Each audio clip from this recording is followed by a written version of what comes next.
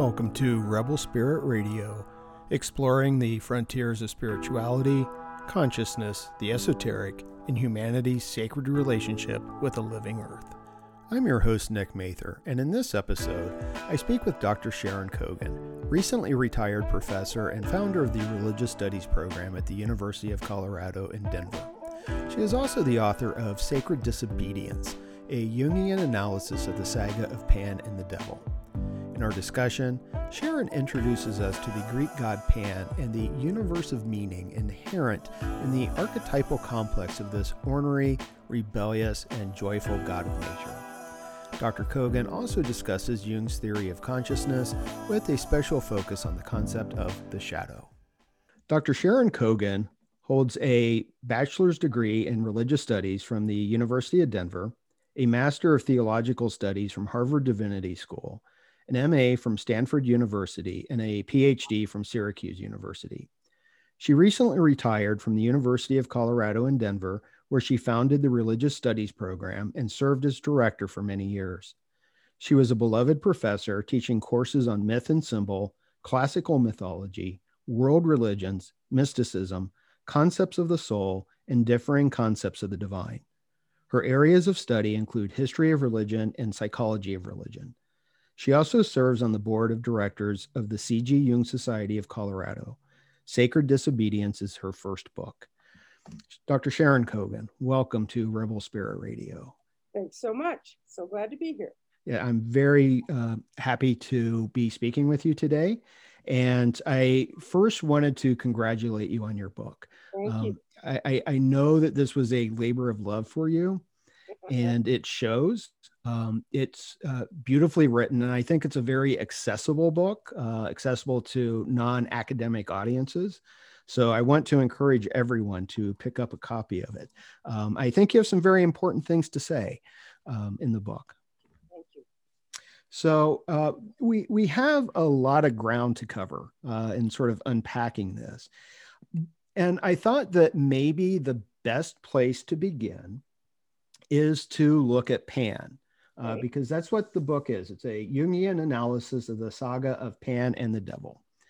And I imagine that most people are somewhat familiar with the Greek god Pan, but I thought I would ask you to go in a little bit about who Pan was. Okay. All right. So Pan was an ancient deity of Greece, and he came from Arcadia, which is this very remote area in the central Peloponnese in Greece.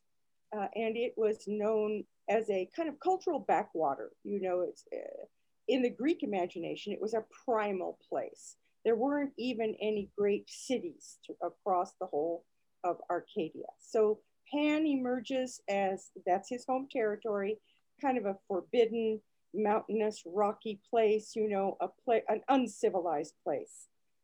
And so this gave a quality to his character. And he was the goat god. Now I have a picture of him, a statue of him on the cover of my book. If you glance at it quickly, you might think, oh my God, it's the devil. No, it's Pan. So I'm arguing, I'm not the only one to point this out. I have a long footnote in which I name all the scholars in recent history who recognize a connection between the iconography of Pan and what became the Christian devil. The devil is modeled on Pan, not only Pan. The devil is kind of a syncretistic figure. You know, sometimes he has bat wings, you know, he has characteristics of many animals, but underneath you can see the goat. So the devil has the horns and the pointed ears and the goatish beard, and the lower body is a goat and a cloven hoof. All you have to do is say cloven hoof and people go, oh, it's the devil.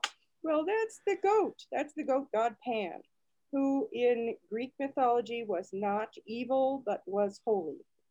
That's our main point, that Pan, as a quite natural deity of the goat god, he is a god of he's a shepherd god, a god of the goats and the sheep and the whole business of shepherding and even fishing. This is how he shows up in the astrology imagery of Capricorn. did you ever wonder why that goat has a fish? You know, it's a goat on top and a fish on the bottom. What is that? You know, well, that comes from exactly, you know, right out of Pan's mythology, because it's meant to represent a way of life. The way of life is shepherding the goats and the sheep, and you know, you're kind of on the fringe of society when you're out there in the fields, you know, with your goats and sheep. And also you enter into a little bit of hunting with your simple tools, you know, rabbit hunting, but also fishing. Okay, so the goats are known across the world for their character, for their tough character. And what I learned in my research, it's kind of funny that we're, you know, we're urbanites in our modern world. We never even usually even come near the source of our food. We think the source of our food is the grocery store, right? So most moderns don't know there's a whole, you know, universe of meaning uh, um, uh, symbolized by the imagery in Greek myth that we are so far removed from, we don't even know anything about it. But if we were to go back in history, if we were to investigate that lifestyle, we would find out that there's a great difference between the sheep and the goats. Maybe we know it by reputation now, but as I say, we're so far removed from that. But the ancient shepherds certainly knew the difference. The sheep are obedient and the goats are not. So this is where I'm getting my theme of disobedience. The sheep kind of follow along a leader, you know, and they go wherever the leader goes. So they're much easier to control. But the goat herds and the shepherds knew that the goats are ornery. The goats will not follow along with each other, and they're a little bit wild. They're kind of, as we say, liminal, meaning on a border between two realities. They are domesticated animals, of course, but they never fully domesticated. They remain kind of wild and a little bit uncontrollable. So, and you know, they can eat anything, they can eat tin cans and so on, which didn't exist in ancient Greece. You know, so they're ornery, they're tough. And what was so much fun for me, among other things in my research, I found my two kind of technical terms were ornery and horny. And both of those terms come from the word horn. So who has horns is ornery. So Pan comes to stand for then the wild and the natural world, with its you know, behaviors, with its the struggle to survive on the part of all different animals and different groups, foraging, begetting, fighting, and lusting. You see, of course, all of the aspects of animality all together. As he gets, so he represents this primal ancient reality of goatish life, the untamable, okay, what Jung is going to call the shadow, and I know we'll get into this. And then as time went on, as we move into the classical era in ancient Greece, the philosophical era in Athens, we're talking about the 6 to 500s and past BCE, before the Common Era. The philosophers did quite a number on Greek society, although regular people, you know, didn't read the philosophers. It was an elite group that ever knew anything about the philosophers, but they certainly made a colossal impact on Western intellectual history. And one of the things the philosophers began to do in the 300s BCE was to, you know, they became a little bit embarrassed, as it were, about their own mythic tradition. Do we really think that it's cloudy today because Zeus and Hera are having more marital problems? You know, did the lightning strike because Zeus has a pounding headache because Hera is bothering him again? You know, this is sophisticated philosophers speaking about the nature of existence, Plato and Aristotle and so on. So they kind of grew out of it. They matured, as it were, and they no longer believe in the stories of the mythology of the gods of Mount Olympus. So in the philosophical era, the philosophers began to give kind of allegorical meanings to all the gods. When we invoke Athena, goddess of justice, what we mean is justice. When we speak about Aphrodite, we mean beauty.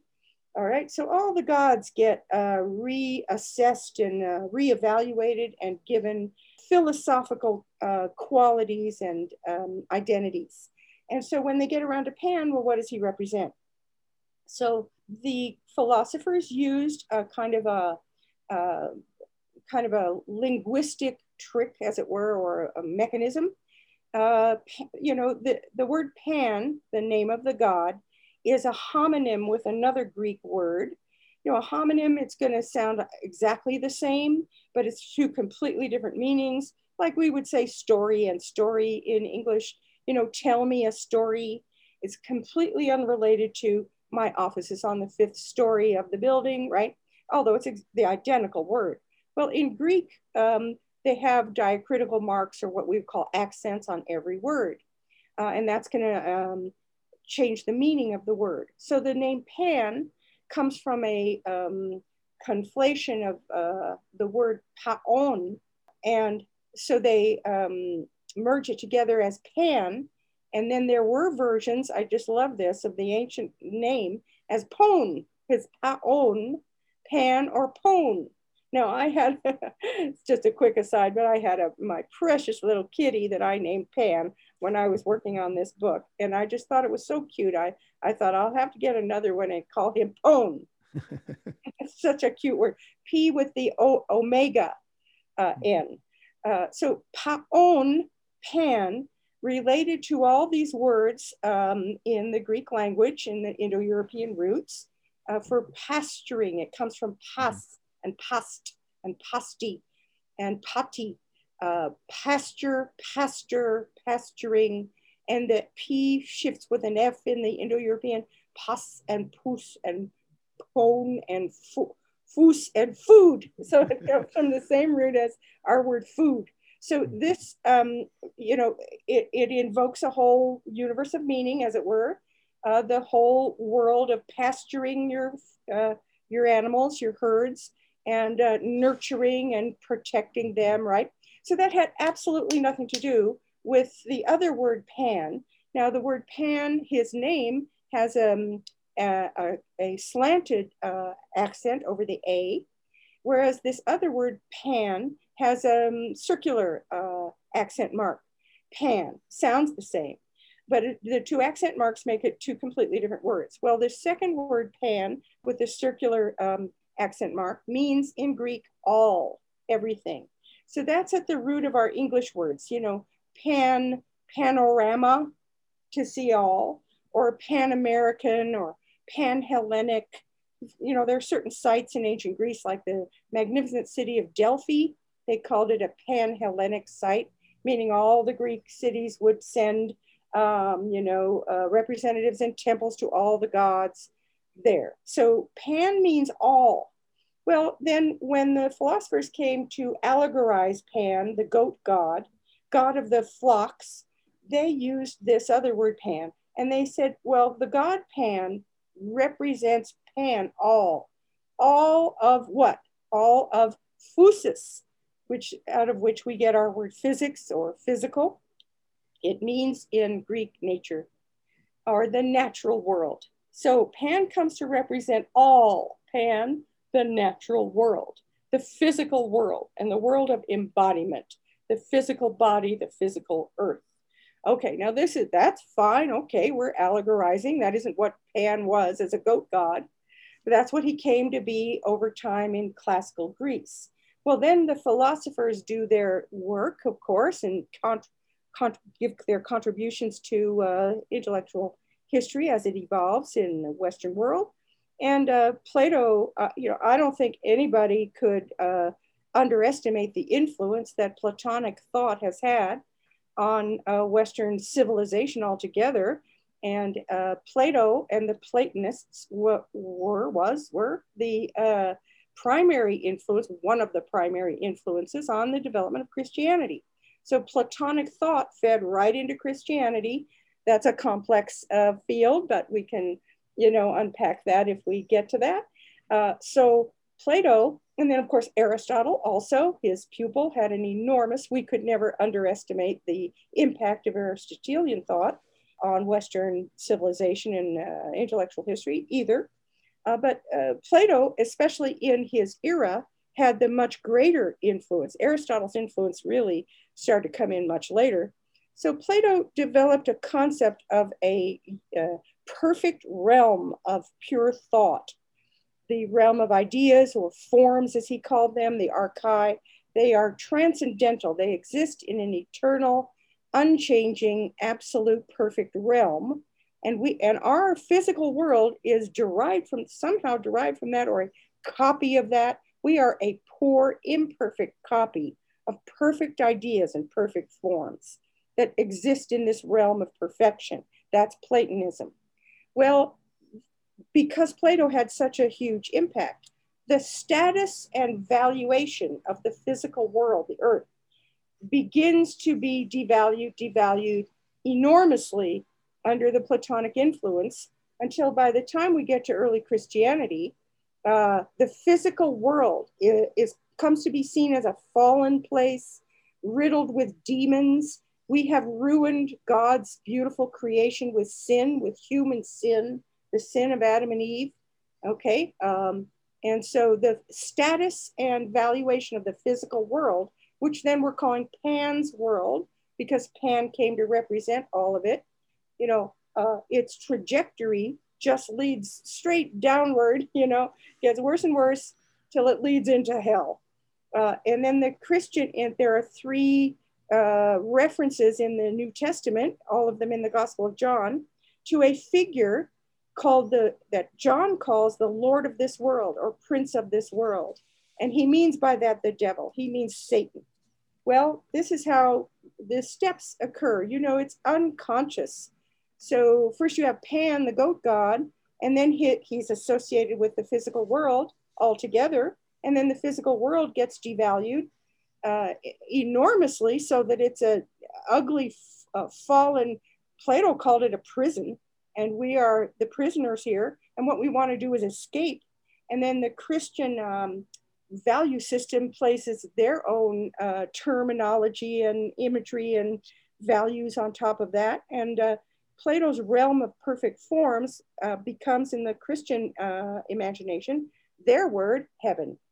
And then in Christianity, the concept is that we came from heaven somehow. Somehow that's our true home. And we're here in this fallen, sinful place, the physical world.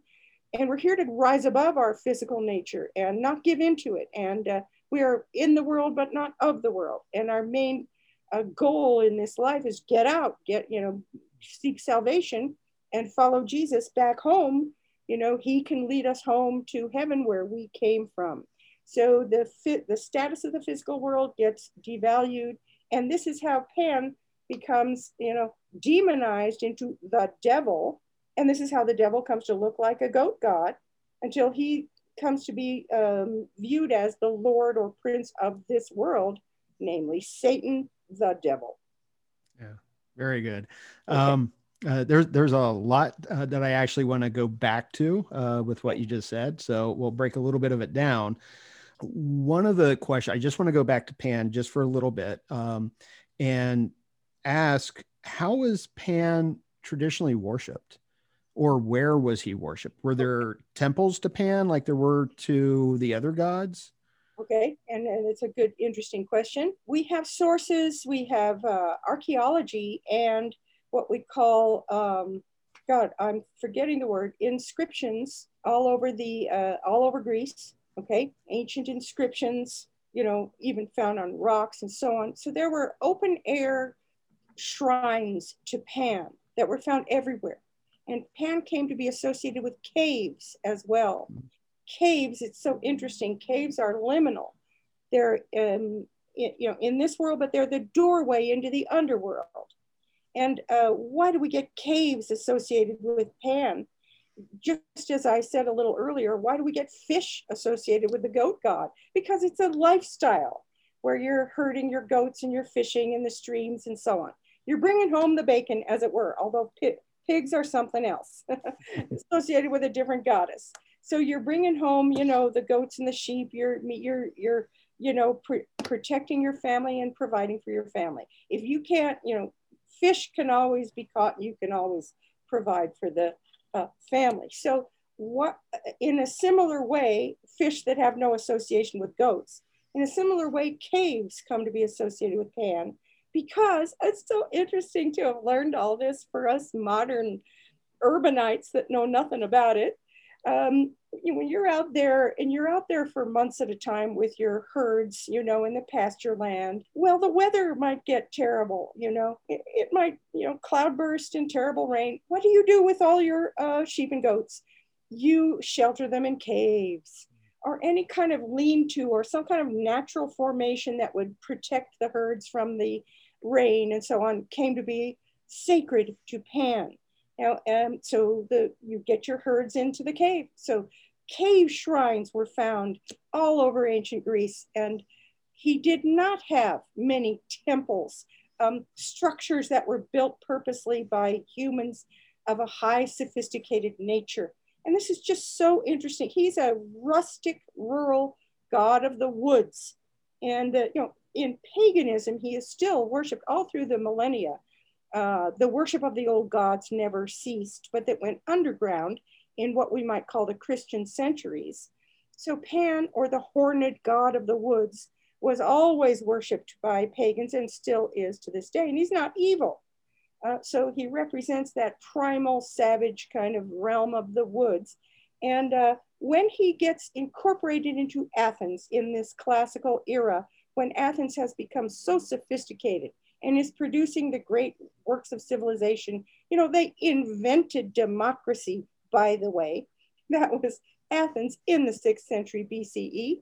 They invented the court system. There's so much in our world that comes directly from not just Greece, but classical Athens that we take for granted.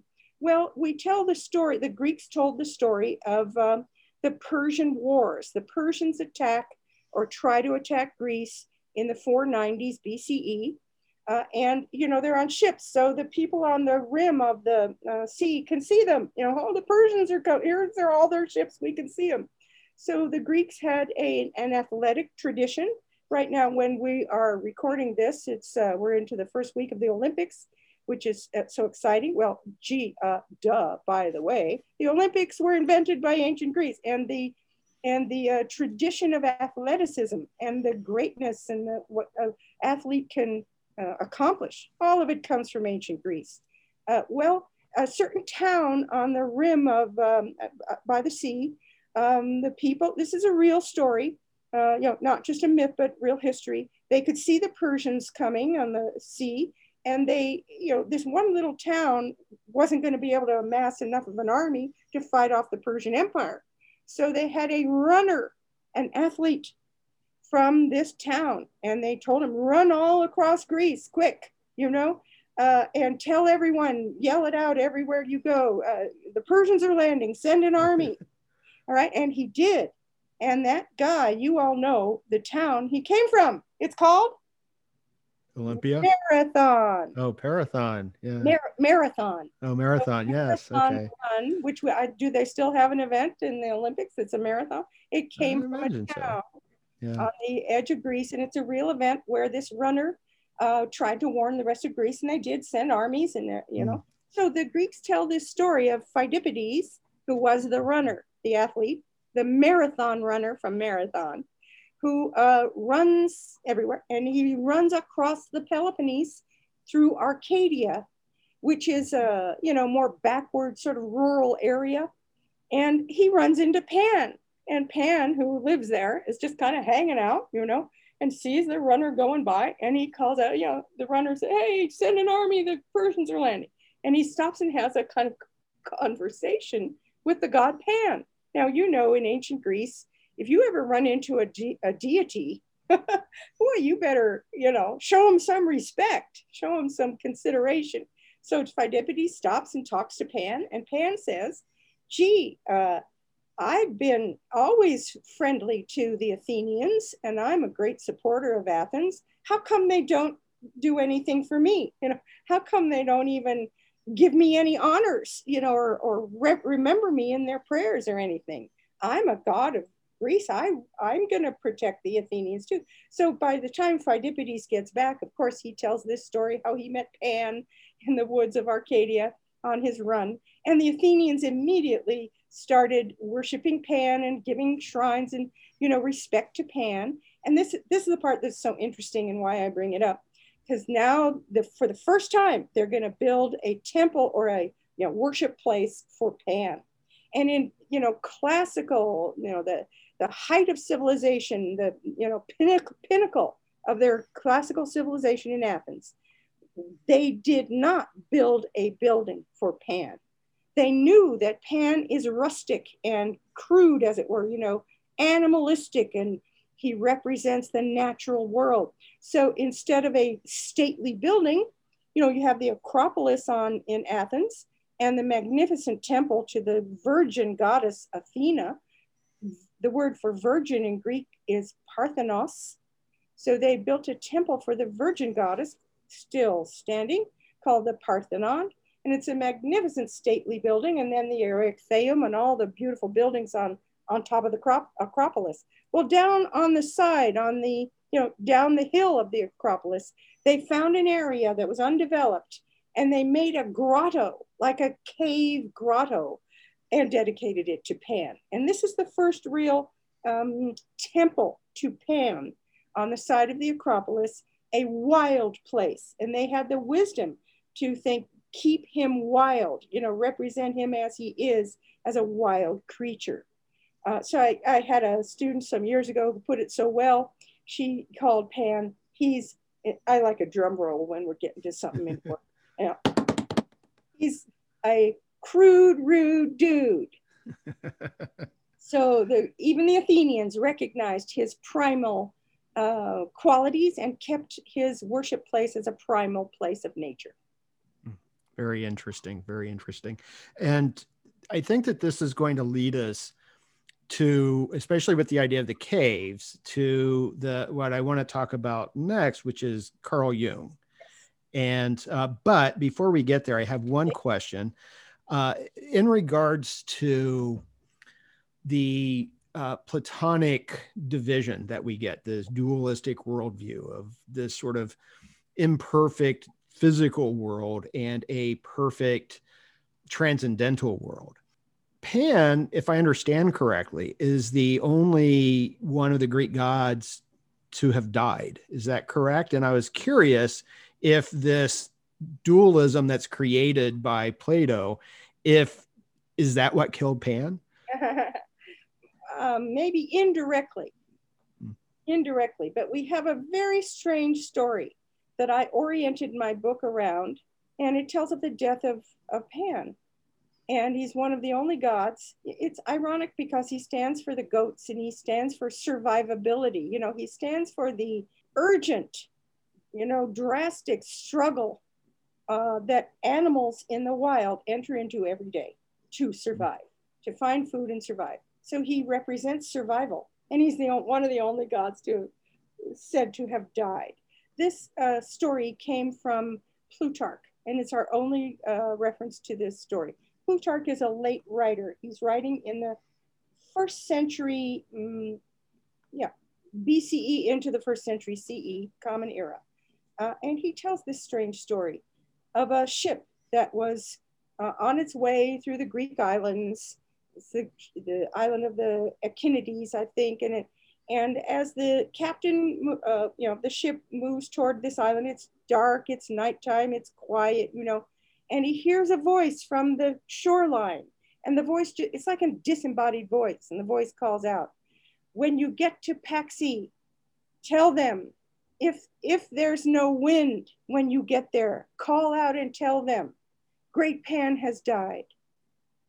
And the captain doesn't know what to think about this. Captain is called Thamus. So there are scholars who tried to find a meaning in that story that Thamus was really Tammuz, who was the ancient Semitic god who died and rose. There are gods who had died. Dionysus died, but rose again. Persephone died, but rose again.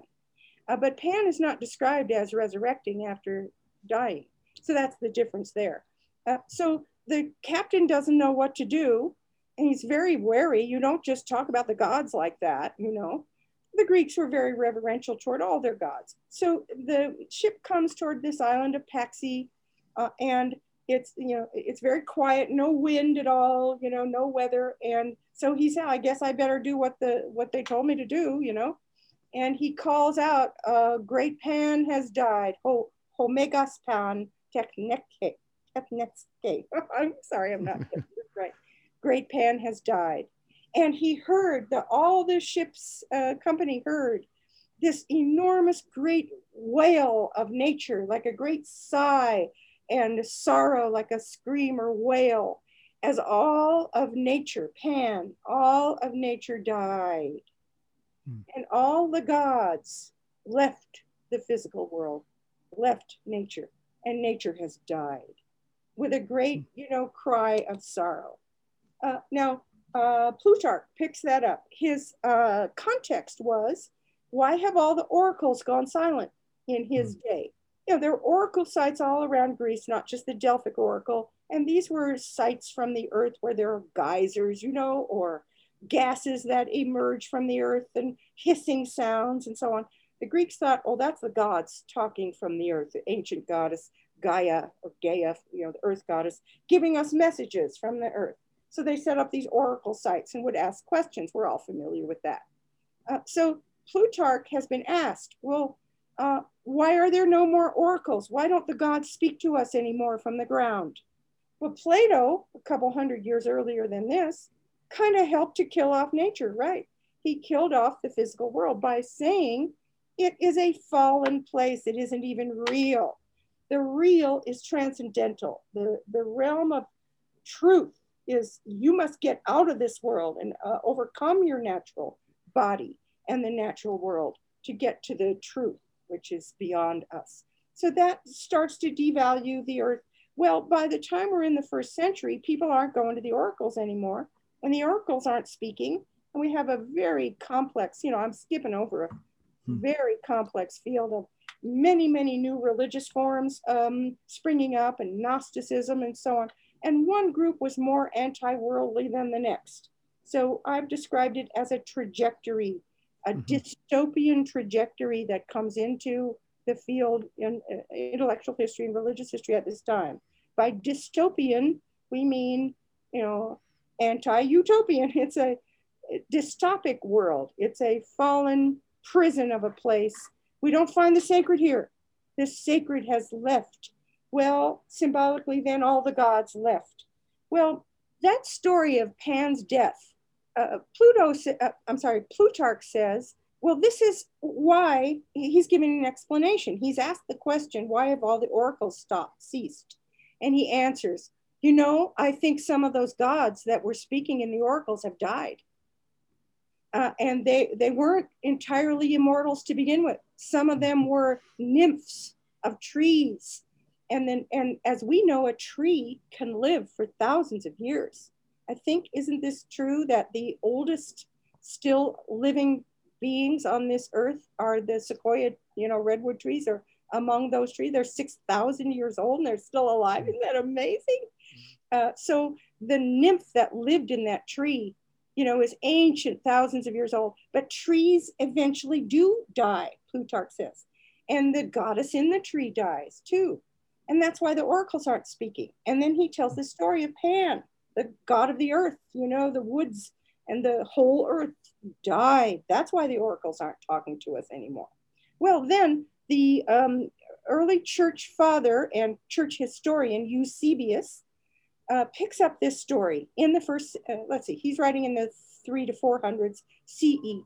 He picks up this strange story from Plutarch and he says, aha, let's look at this closely. When does Plutarch report that the god Pan has died? Because Plutarch put in there, in the era of Tiberius, our emperor, all the oracles went silent and the god Pan died. All of nature died. And so Eusebius picks this up. Aha, he says, it happened in the reign of Tiberius Caesar. That is the same time when our Lord Jesus Christ was had advented into this physical world, when God in his wisdom, came down and put himself in a body and walked in this earth. That's when it happened and not any other time. Isn't that interesting? Here's why the nature died. Here's why Pan was overcome and died, because Christ was in the world at the time. And Jesus exorcised all the demons from this earth. So then all the demons comes out in Greek as pandaimonia, which, by the way, was the subject, the title of my dissertation, Pandaimonia, the death of all the demons. So Pan, in the Christian author's words, Eusebius, was formally associated with demons, pandaimonia, and negativized, the demons were evil, and Jesus Christ has exorcised or chased them all away out of the earth. Okay? Mm-hmm. So there's this strange story of the death of Pan, which had no other reference. Okay, very interesting. And it reminds me I know that in the biblical tradition, wilderness is quite often demonized. Yes. And, it's like that's where Adam and Eve were sent, yes. After they disobeyed God, was out into the wilderness. And that's where Jesus confronts Satan, or Satan confronts yes. Jesus, is in yes. the wilderness. And it was seen as this place of moral confusion and whatnot.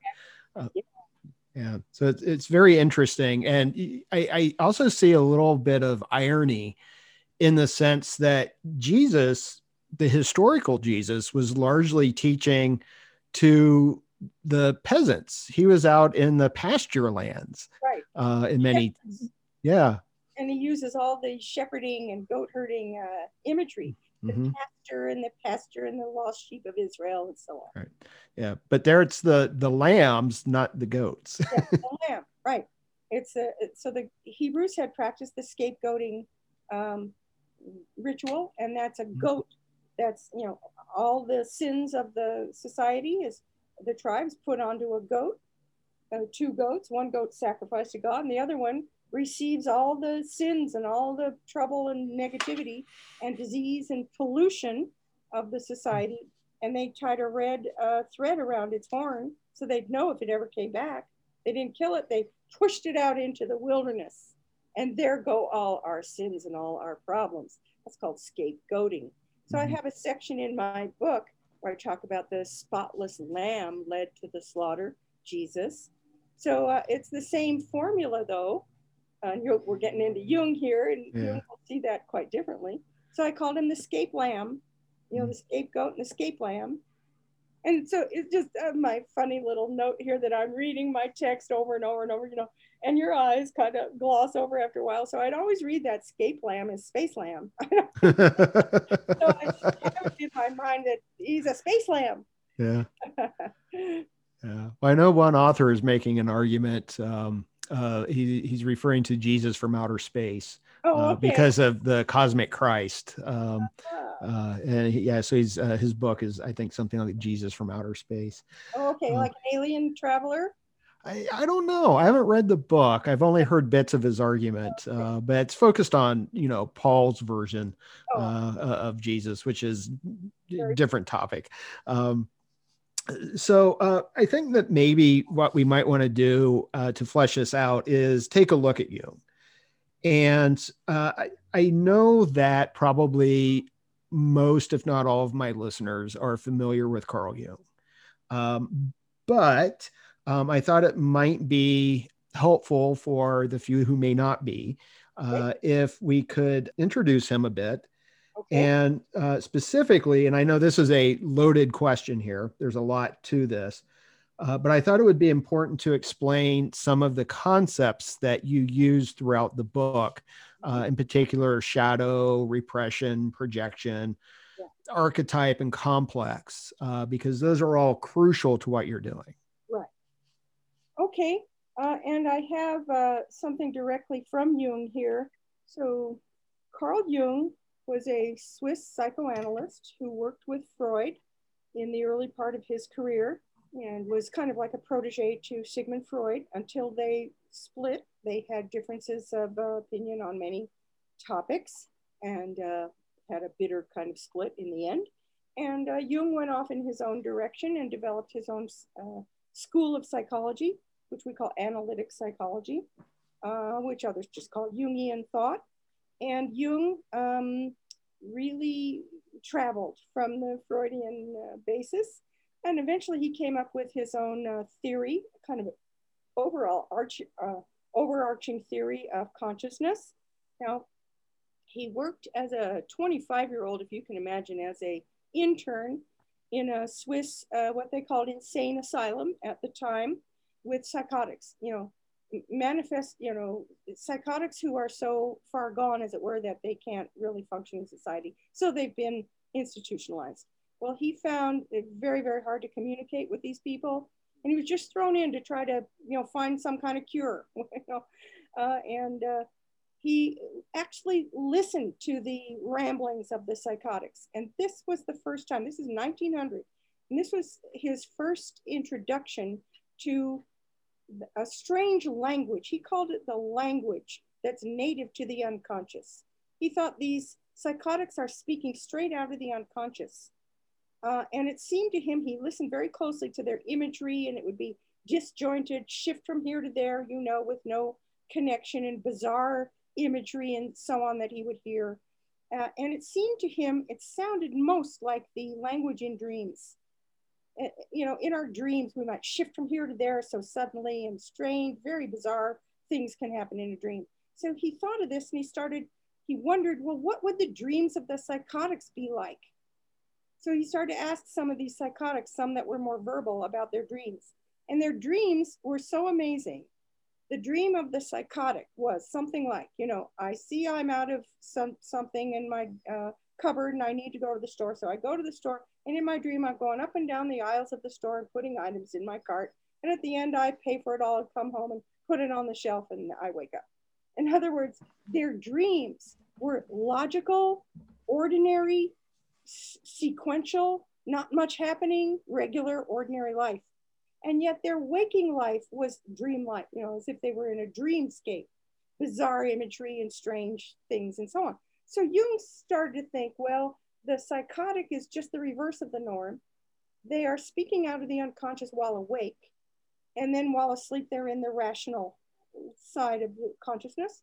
And for the rest of us that aren't, institutionalized as psychotic, we are in our rational minds while we're awake, and we're in the manifestly irrational realm of the unconscious while asleep.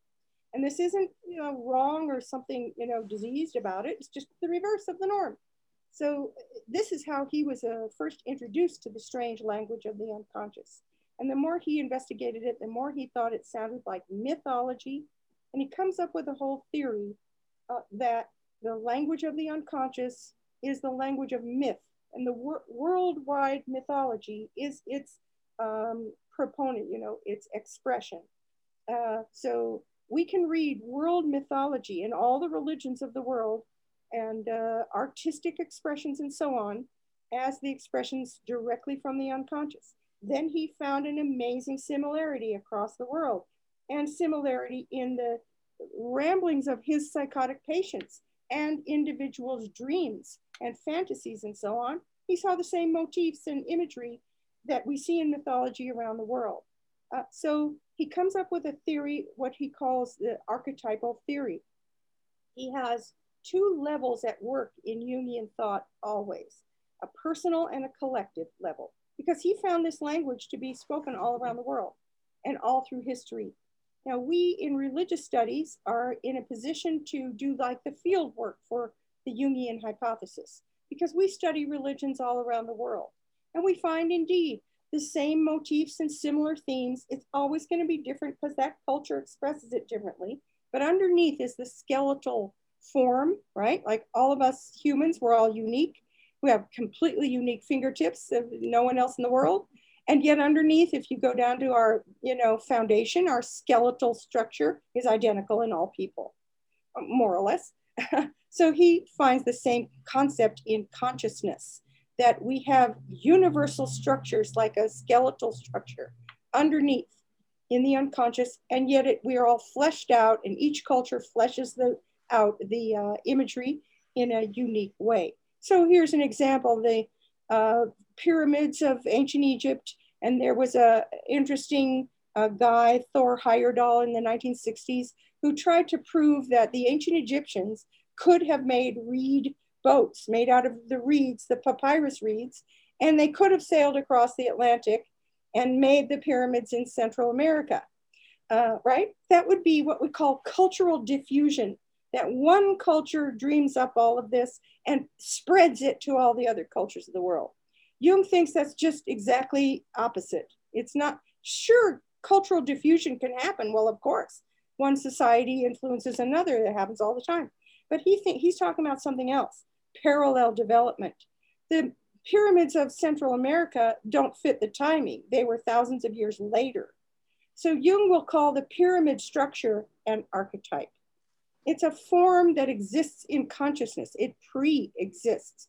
And consciousness everywhere it expresses itself will come up with, and express pyramid forms. They're not identical, but underneath it's the same concept. So here I have a quick little quote from Jung about what an archetype is.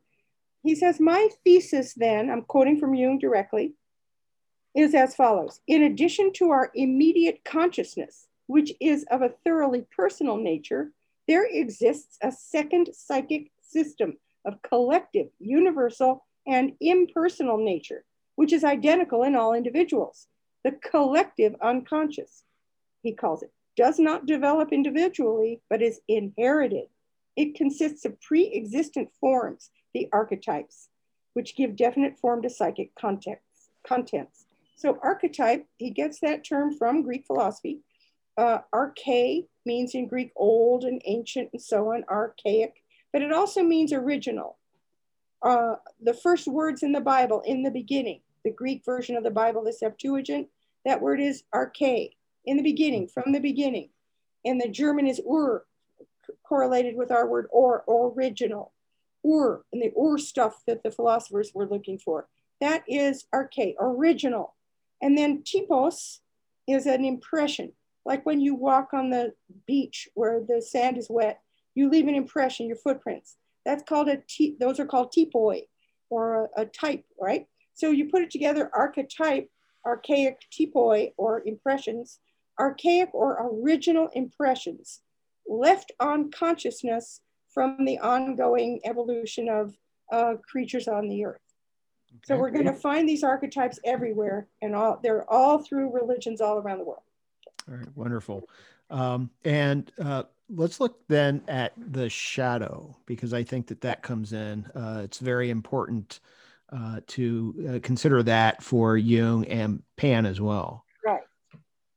Okay, so the shadow is an archetype. Now, where, Jung worked with Freud. Now, Freud came up with his theory of personality, and Freud, some say this was his biggest, his greatest or best impact. He came up with his famous theory of the id, ego, and superego. Most people are familiar with that by this time.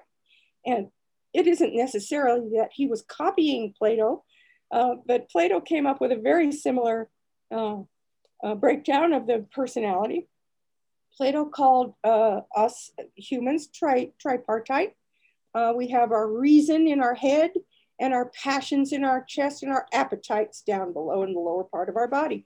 And that's animal. We're an animal in the lower parts of our body, our appetites. And of course, Plato, claimed we've got to negate the appetites, and rise above and lead with reason till our reason can be released from this prison house of our body and fly back homeward to the realm of forms. So go a couple thousand years from there to Freud, and he had the id, ego, superego. So what he meant by the id is the seething, the subconscious, Freud called it, and its resident is the id. When we're born, we're all id. It's the savage animal. It wants what it wants. The baby cries.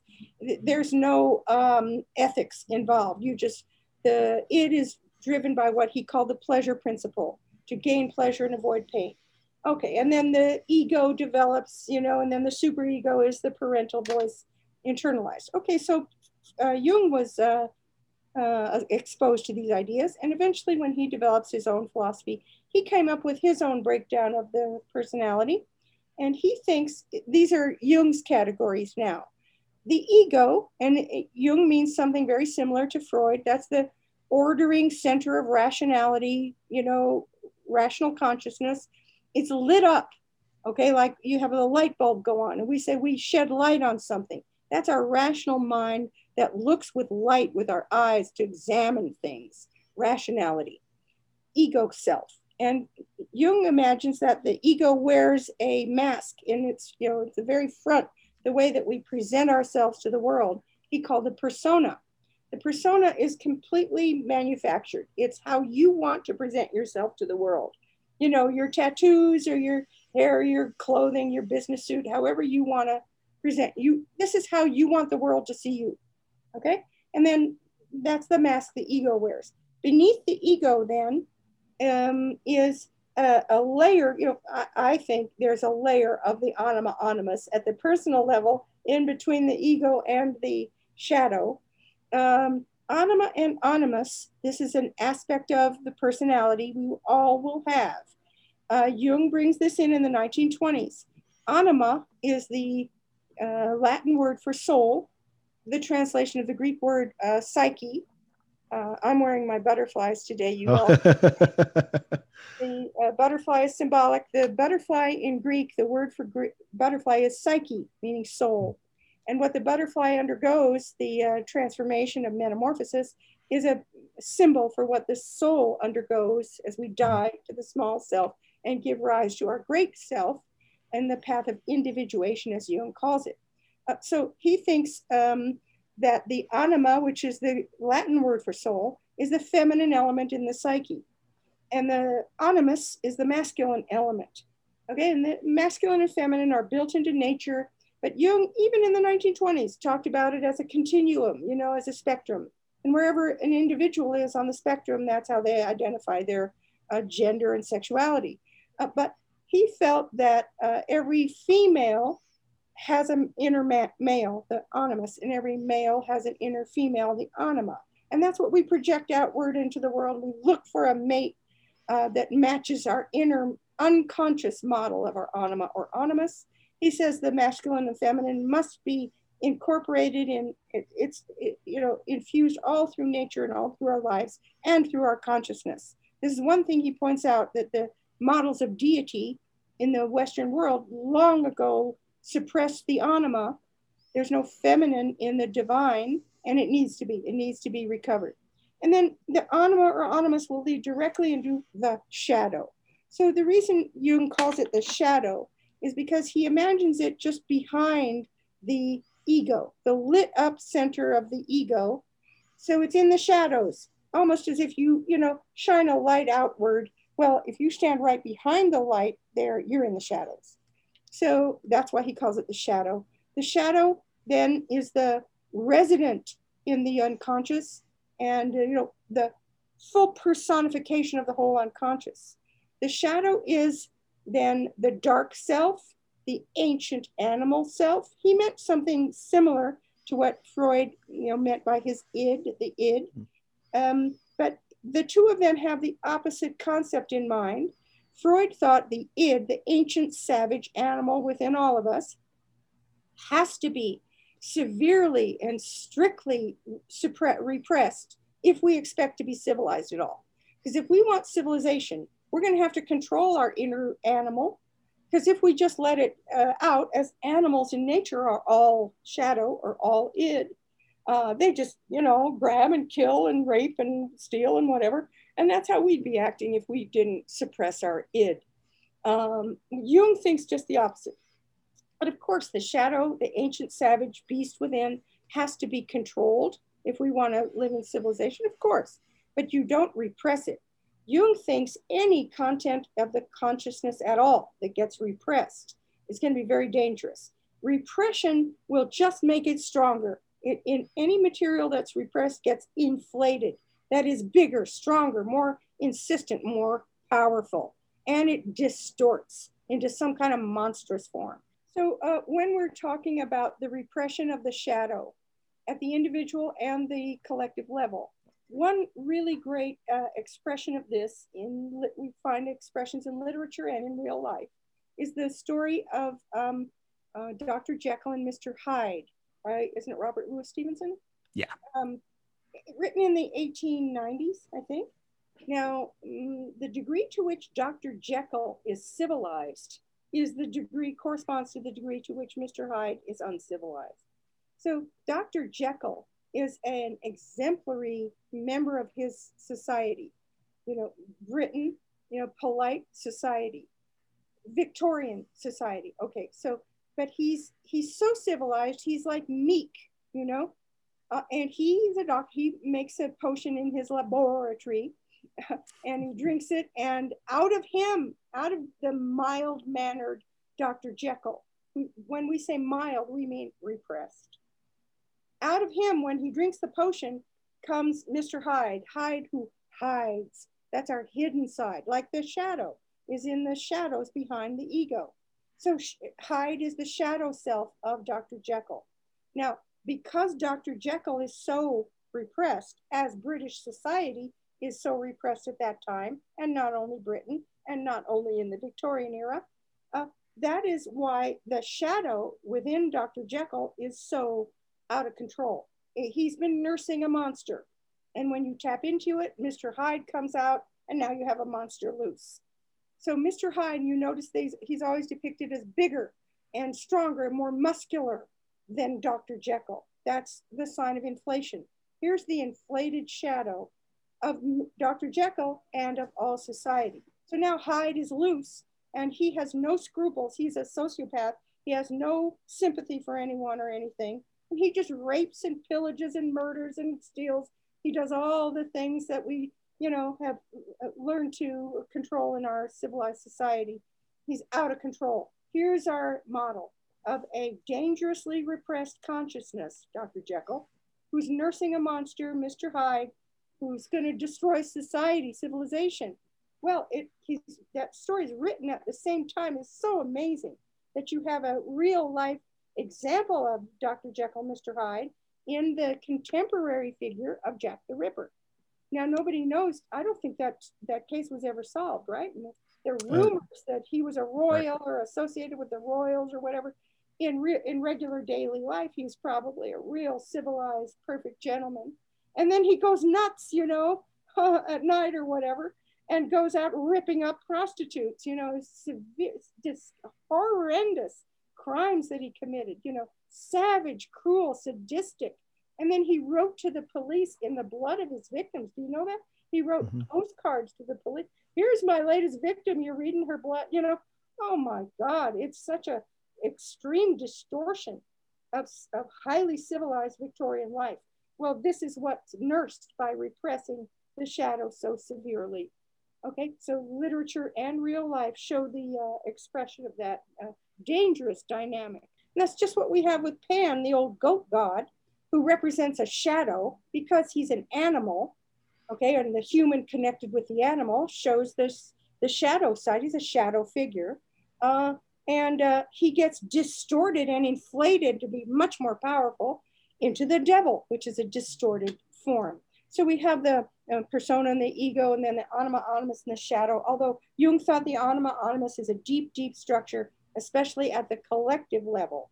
And then what Jung called the path of individuation, he notes, he does a lot with words and word origins.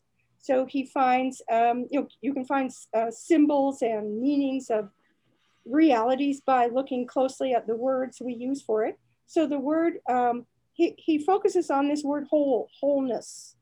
And he notes that, and that's the goal of the Jungian system, psychologically for the individual and for this larger society, the collective. Our goal is to be whole.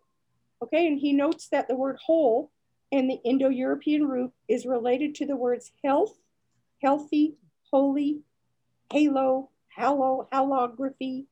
Okay, all of these words, holistic. So health and healthy and holy are directly related to whole. So his goal is to create wholeness in the psyche. And you do that by combining the two opposites to create a condition of wholeness. So every female needs to incorporate her masculine side to create a condition of wholeness, etc. The ego needs to incorporate the shadow to create a condition of wholeness. That would be health. Okay, so if you're not whole, then you can't be healthy. So anything that's repressed isn't being incorporated, isn't being, his word is embraced. So that's going to lead to problems. So Jung posits there's always a psychological or intellectual ego term and a corresponding unconscious term or mythical term for the same thing. So his method for gaining health, moving his client, his patient toward health, is what he calls the path of individuation. The mythical term for it is the hero's journey. So the hero in myth represents the ego self. It's light, it's lit up. So it's sometimes called the solar hero. So here, I'll give you an example. So often in stories, the vehicle that we're traveling in, is round. It's a mandalic. It's the round shape or mandala, which shows up in religions all over and symbols and imagery all over the world, is a symbol of wholeness. So we're traveling, let's say, oh God, we could do it so easily in our imagination. We could just leap and travel to a galaxy far, far away. And we're traveling in this sacred vehicle. It's a hunk of junk, as we know, but it's sacred. It's the Millennium Falcon. Well, every little detail in that story is symbolic.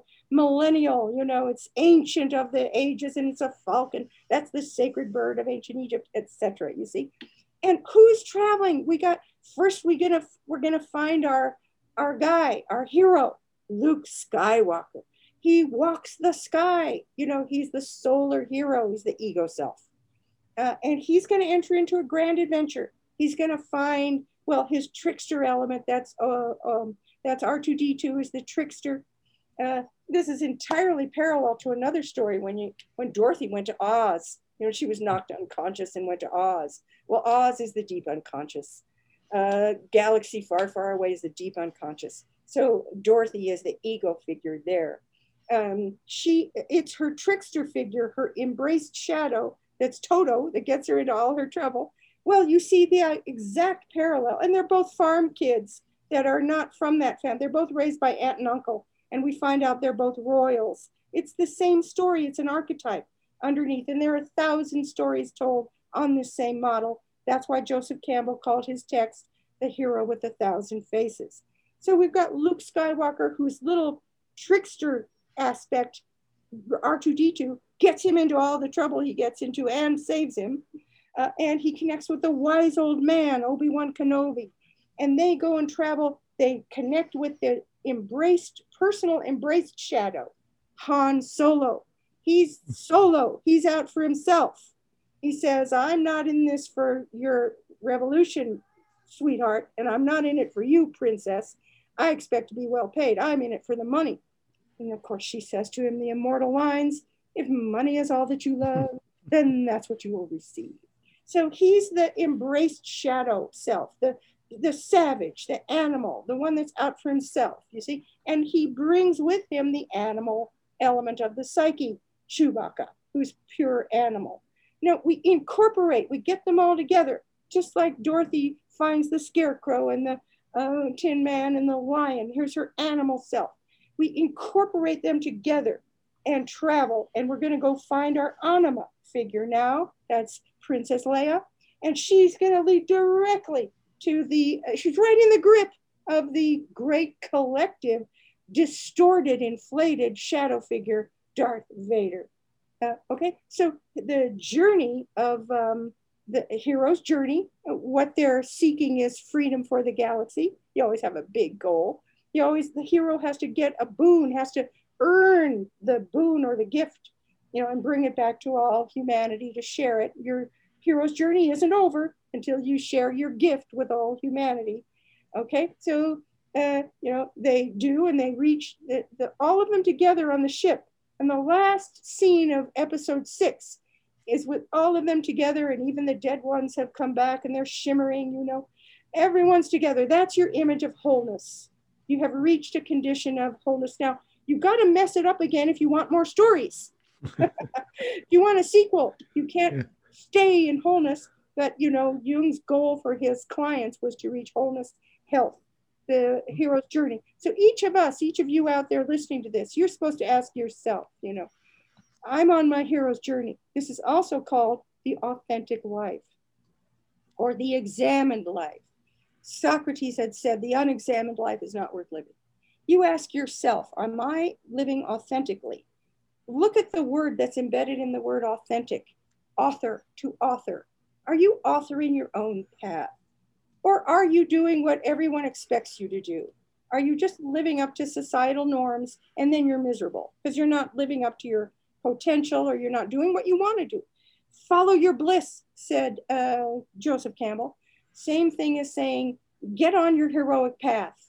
Now, it's going to take heroic effort to make it through. That's why we call it hero's journey. It will take heroic effort. It will take death. What's called the nekia, the ego, has to sacrifice itself all the way into death and then rise again as the phoenix, as the new self, as the great self, the heroic self, as the hero returns. And Bilbo Baggins returns all the way with the ring to the Shire. And he says, and then he settles down, and Frodo too, he saved the whole Middle Earth from evil. And then he just comes back and sits in his chair again and watches TV. I know they don't have TV. Is that it? Is that, you go back to ordinary life? No, you have become the hero now. You have become the great self. So there's a wonderful scene at the very end where Bilbo Baggins is carried off, to the realm of the gods. And Arthur, at the end, when he dies, is carried on the ship by the triple goddess, to Avalon, the realm of the divine. This is called, in the mythology, apotheosis. The hero's journey is not completed until we each reach apotheosis. Apo into theos, divine, into the divine. We are rendered divine by our great quest and our great journey. But you're not done. You ask yourself out there, anyone listening to the podcast, what's my bliss? And Joseph Campbell said, so many people ask me, I want to follow my bliss, but I can't find my damn bliss. I don't know what my bliss is. And Joseph Campbell gave a really great answer. He said, try to identify your agony because your bliss will be in that. And it was sure true for me. My book that I struggled and finally got it out, it was agony. It was my agony, but it was also my bliss. The ecstasy and the agony are built in together. That's why it takes heroic effort to get through. So find your agony, identify your agony, and your bliss will be in that. But ask yourself now, what is my gift that I'm here to give to all the world? I'm here to share what I discovered and created. And you're not done till you come back and share it with the world. So there's a wonderful scene in the Indiana Jones movies, in the second one, where a rich guy hires Indy to go find the Holy Grail, the Grail that held the blood of Christ, which if you drink it, you're, reborn from having been dead. And this rich guy wants it for his collection on his mantelpiece at home. You don't own the Holy Grail that carried the blood of Christ, So Indy has a great line there. And he says, that belongs in a museum. That's something for all humanity to own or share or, be moved by. It doesn't belong to you. So if you went all through graduate school as I did, or you went through medical school or whatever it is, and they put you through hell, didn't they? Well, you don't get all the way to a degree in a medical degree, and then you just go home and watch TV with it. You put your degree on the wall and you never, do anything with it. That's not what it was for. It was for humanity. It was to save others from suffering. That's your gift. That's your great gift. If you can't find your gift, think about it. Did you have a child? There's your gift to the world. And they put you through hell, didn't it? How many parents would say, oh yeah, my kid put me through hell and back. It's my agony and my ecstasy. Okay, so this in the Jungian language is individuation, reaching wholeness and health. Okay. I know I'll talk too much. Oh, no, that's okay. It's always very good to listen to you. You have such wisdom to impart and share. One of my favorite, I think, quotes from Jung is, how did he say it? I'd rather be whole than good. Yeah. Yeah, right. Um, Well, perfect. You can't be perfect because perfection would leave out the shadow. So this was all leading to the concept of the shadow, the dark self, or the animal, savage, ancient self. Jung thinks we have to incorporate that. We have to embrace that. Just as Dorothy embraces the cowardly lion. You're not afraid of the lion. Look at the tarot card for strength. It's a girl with a garland of flowers guiding a lion. Here's the image of ego and shadow combined. Okay, so we have to incorporate the shadow. Now, my book is about the severe, what's my word? The severe repression of the shadow through the millennia. When Plato first split the cosmos and he said, this physical world is fallen and corrupt. And then the Christians came in and said, it's sinful. You got to get out of it. They split the holy and the true from the lived experience of everyday life, right? So the shadow, the savage self in the physical world has been severely and systematically repressed for millennia. So it's ill, it's sick. We've been nursing a monster in our consciousness because we don't allow the shadow to come to expression. So when it comes out after it's been repressed for millennia, it is much more powerful, all inflated and twisted and distorted into a monster. And this is why once it, erupts out of the psyche, it leaves violence and ugliness and horror in its wake. We today in our world are strangling, we're suffocating, we're being bludgeoned. I know I'm mixing my metaphors by a severely repressed shadow. This is what you get when you repress the shadow for millennia. Non-stop violence, gun violence, continual war everywhere in the world, sick, twisted, distorted sexuality, which has been repressed for millennia. Sexuality is all embraced in the shadow because it's savage, it's animal, it's the forces that nature put into us for our survival. You repress all that, you're going to get a world like we have now. Screaming rage, constant, toxic. I've heard the internet, the social media site, called the realm of toxic disinhibition. So much viciousness is spewed out in social media. Where is all this coming from? And look at all this angry rage and white male rage and all of this, and the gun violence, as I say, all of this is a result of having repressed the shadow, which is very powerful. This is exactly the wrong aspect of the psyche to repress, because it's going to come out as a monster. And that's what we are witnessing in our world. If I can just say quickly, I know I'm talking too much. No. Jung wrote an amazing set of articles on World War II, on the Holocaust. Now, the first one is in 1936. It's an article called Wotan. Wotan was a Germanic god. We get our days of the week from the Germanic gods. Wotan is Wednesday. Odin, Wotan, Woden, Wednesday. And Thor, of course, is their famous god. Of course, it's all over the place in the modern myth. And that's a wrap on episode 8 of Rebel Spirit Radio. Thank you so much for listening. I've included links in the show notes to where you can buy Sharon's book, Sacred Disobedience. She tells me that the paperback version will be published soon. I've also included her contact information. If you enjoyed this podcast, please make sure to give it a positive review on whatever platform you use to listen to podcasts. Your reviews really do help, and please consider subscribing. For those viewing on YouTube, please give this video a thumbs up and subscribe to the channel. Make sure you hit that notification bell so you will be informed when I upload new content. For the time being, I'll be releasing episodes every other week with the goal of releasing them every week in the near future. I'm also working on creating additional video content for the YouTube channel, including book reviews, educational videos on topics concerning spirituality, the history of religion, and the religious response to the climate crisis. If you would like to support my work in creating free and credible material on YouTube, please consider making a one-time donation via PayPal. You can find links for both in the... Oh, fuck! And that's a wrap on episode 8 of Rebel Spirit Radio. Thank you so much for listening. I've included links to...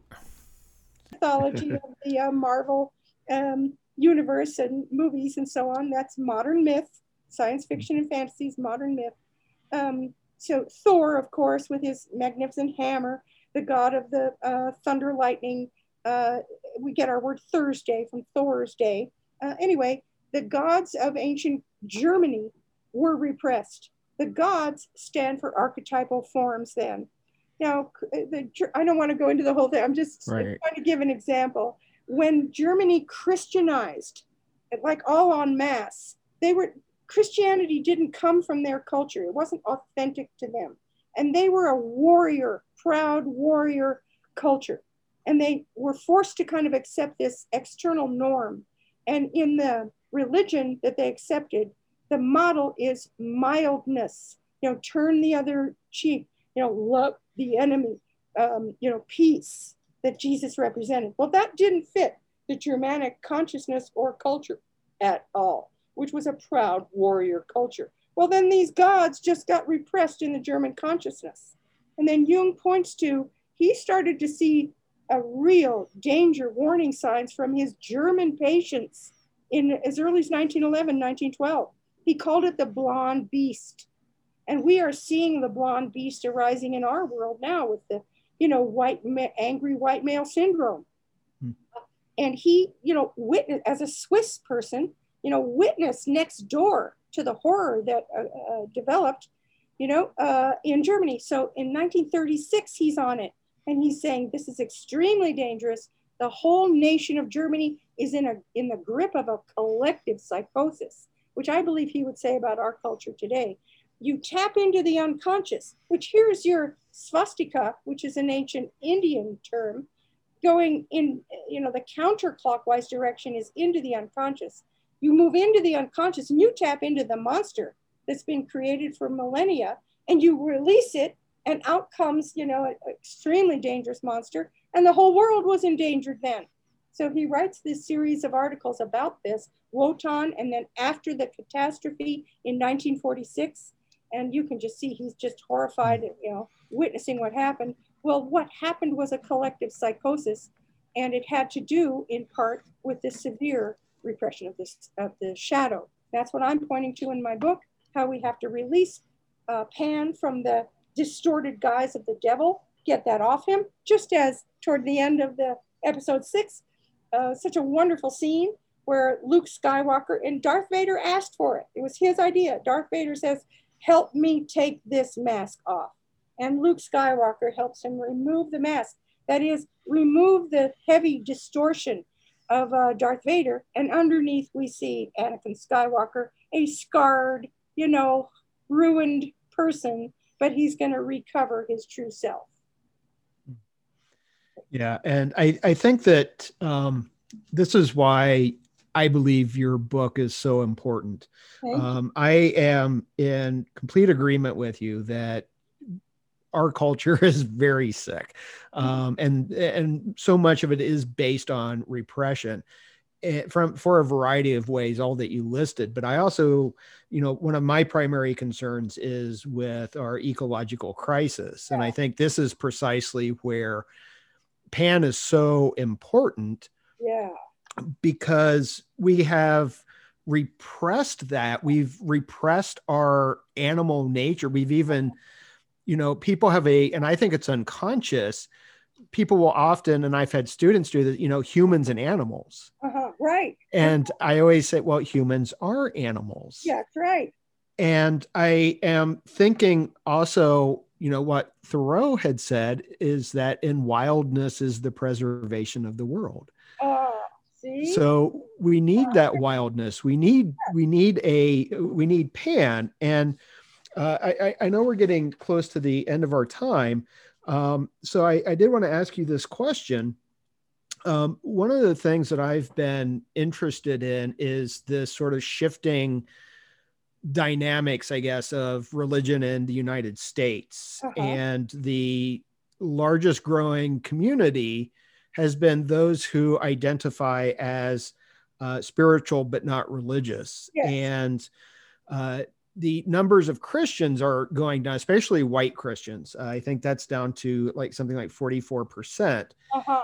And you end your book talking about this a little bit, where you provide an argument for something like a new form of Christianity. Perhaps you talk about the grandchild to Judaism and Christianity, or the rebirth of a kind of paganism. Yeah.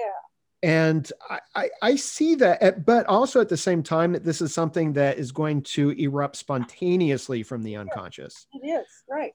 And you know, that we need this new archetype. And my question for you is, you know, do you think that Pan is in the process of being reborn?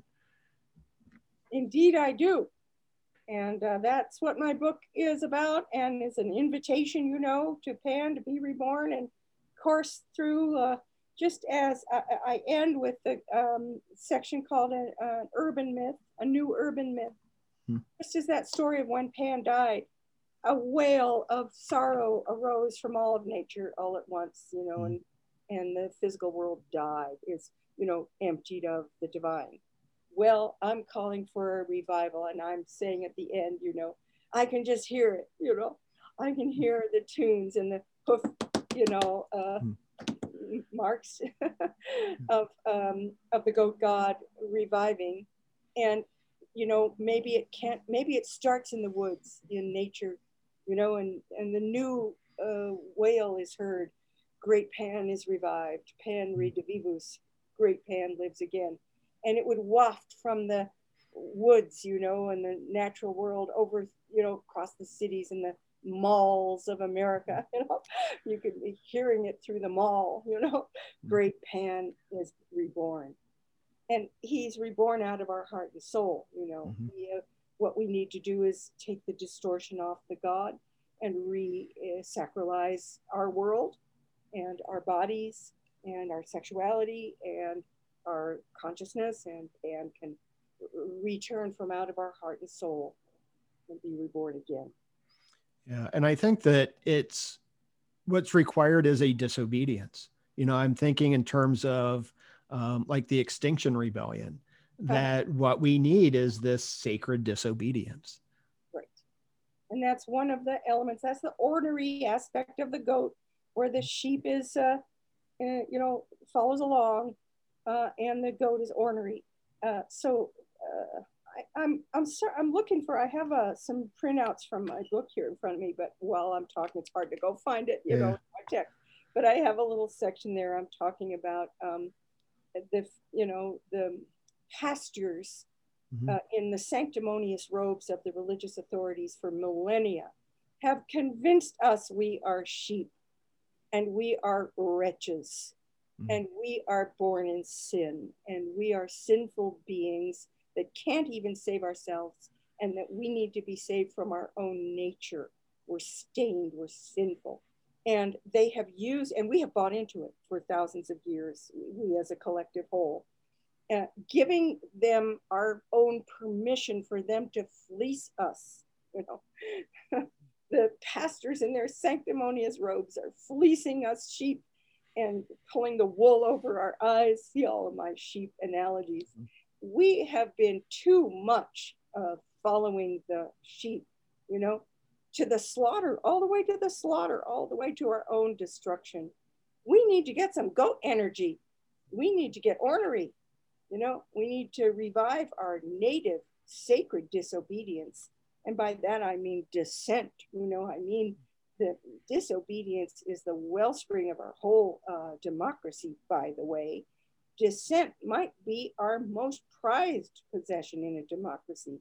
You have to be free to dissent and disobey the norms, of society, especially if they're sick, if they're unhealthy and unwhole. Okay, so we got to revive our sacred disobedience. I refer at the end to Prometheus as well. He's another model of sacred disobedience. He disobeyed Zeus and gave humanity the greatest gift of fire. And he's been punished for it through all of the eons of time. But we honor Prometheus. Where would we be without the gift of fire? Where would we be without disobedience? For 1,000 years in the medieval era, people just went along, and there wasn't a lot of generational difference, you know. I always say, and so nothing changed. It was a static, stagnant society until the Renaissance, until things started to open up again. You know, whenever you have a generational difference, you know, the kids don't want to do what the parents want. The kids are, you know, rebellious. That rebellious adolescent deal, right?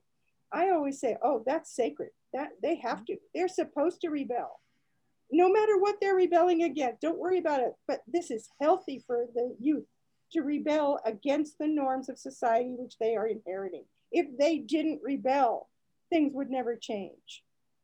Yeah, I think that that's exactly what we need right now, to recognize our animal natures, to rebel, to listen to, you know, to nod to that pandemonia and the daemon, to listen to our inner spirit in that voice. All right. Well, Sharon Coggan, it's been a delight speaking with you. How can people find out more about you or reach you if they have any questions? Yeah, thank you. And I'm inviting people, if you heard this, whether you agree with me or disagree with me, sure, contact me. I'm happy to have you email me. My email is Sharon, SHARON .Coggan, COGGAN at UC Denver, all one word, UCDENVER.edu, University of Colorado Denver.edu. And sure, I welcome, you know, I don't know if I'm going to be welcoming all the disagreement, but that's okay. That's disobedience. You can dissent with what I've said. Hey, it's in the spirit of the subject here. But I very much invite your commentary, and thank you for listening to me. I didn't mean to go on too long. Oh no, it wasn't too long. I'm just mindful of the time because I could speak to you all afternoon. Talk for days. Yeah. Look forward for you to get my book and read my book. It's fun and exciting. And let's just end with praising the Lord Pan and inviting his return. Yes, I didn't tell you this, but that's what I did before sitting down and logging into Zoom. Is I have some Pan incense, and so I burned the Pan incense and read the Orphic hymn to Pan. Oh, fabulous! Isn't that perfect? Yeah, so I thought that was the perfect way to invoke Pan and to begin this conversation. Well, I thank you so much, Nick. I so much appreciate your giving me this opportunity, and thanks to all of you for listening. Okay, well, thank you again, Sharon. Thank you. All right. And that's a wrap on episode 8 of Rebel Spirit Radio. Thank you so much for listening. I've included links in the show notes to where you can purchase Sharon's book, Sacred Disobedience. She tells me that the paperback version will be published soon. I've also included her contact information. If you enjoyed this podcast, please make sure to give it a positive review on whatever platform you use to listen to podcasts. Your reviews really do help. And please consider subscribing. For those viewing on YouTube, please give this video a thumbs up and subscribe to the channel. Make sure you hit that notification bell so you will be informed when I upload new content. For the time being, I'll be releasing episodes every other week with the goal of releasing them every week in the near future. I'm also working on creating additional video content for the YouTube channel, including book reviews, educational videos on topics concerning spirituality, the history of religion, and the religious response to the climate crisis.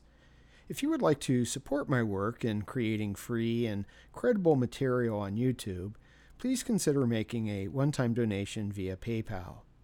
You can find the link in the show notes. Your support makes this podcast possible. I'm Nick Mather, and you've been listening to Rebel Spirit Radio. Until next time, may you be in peace and flourish in all possible ways.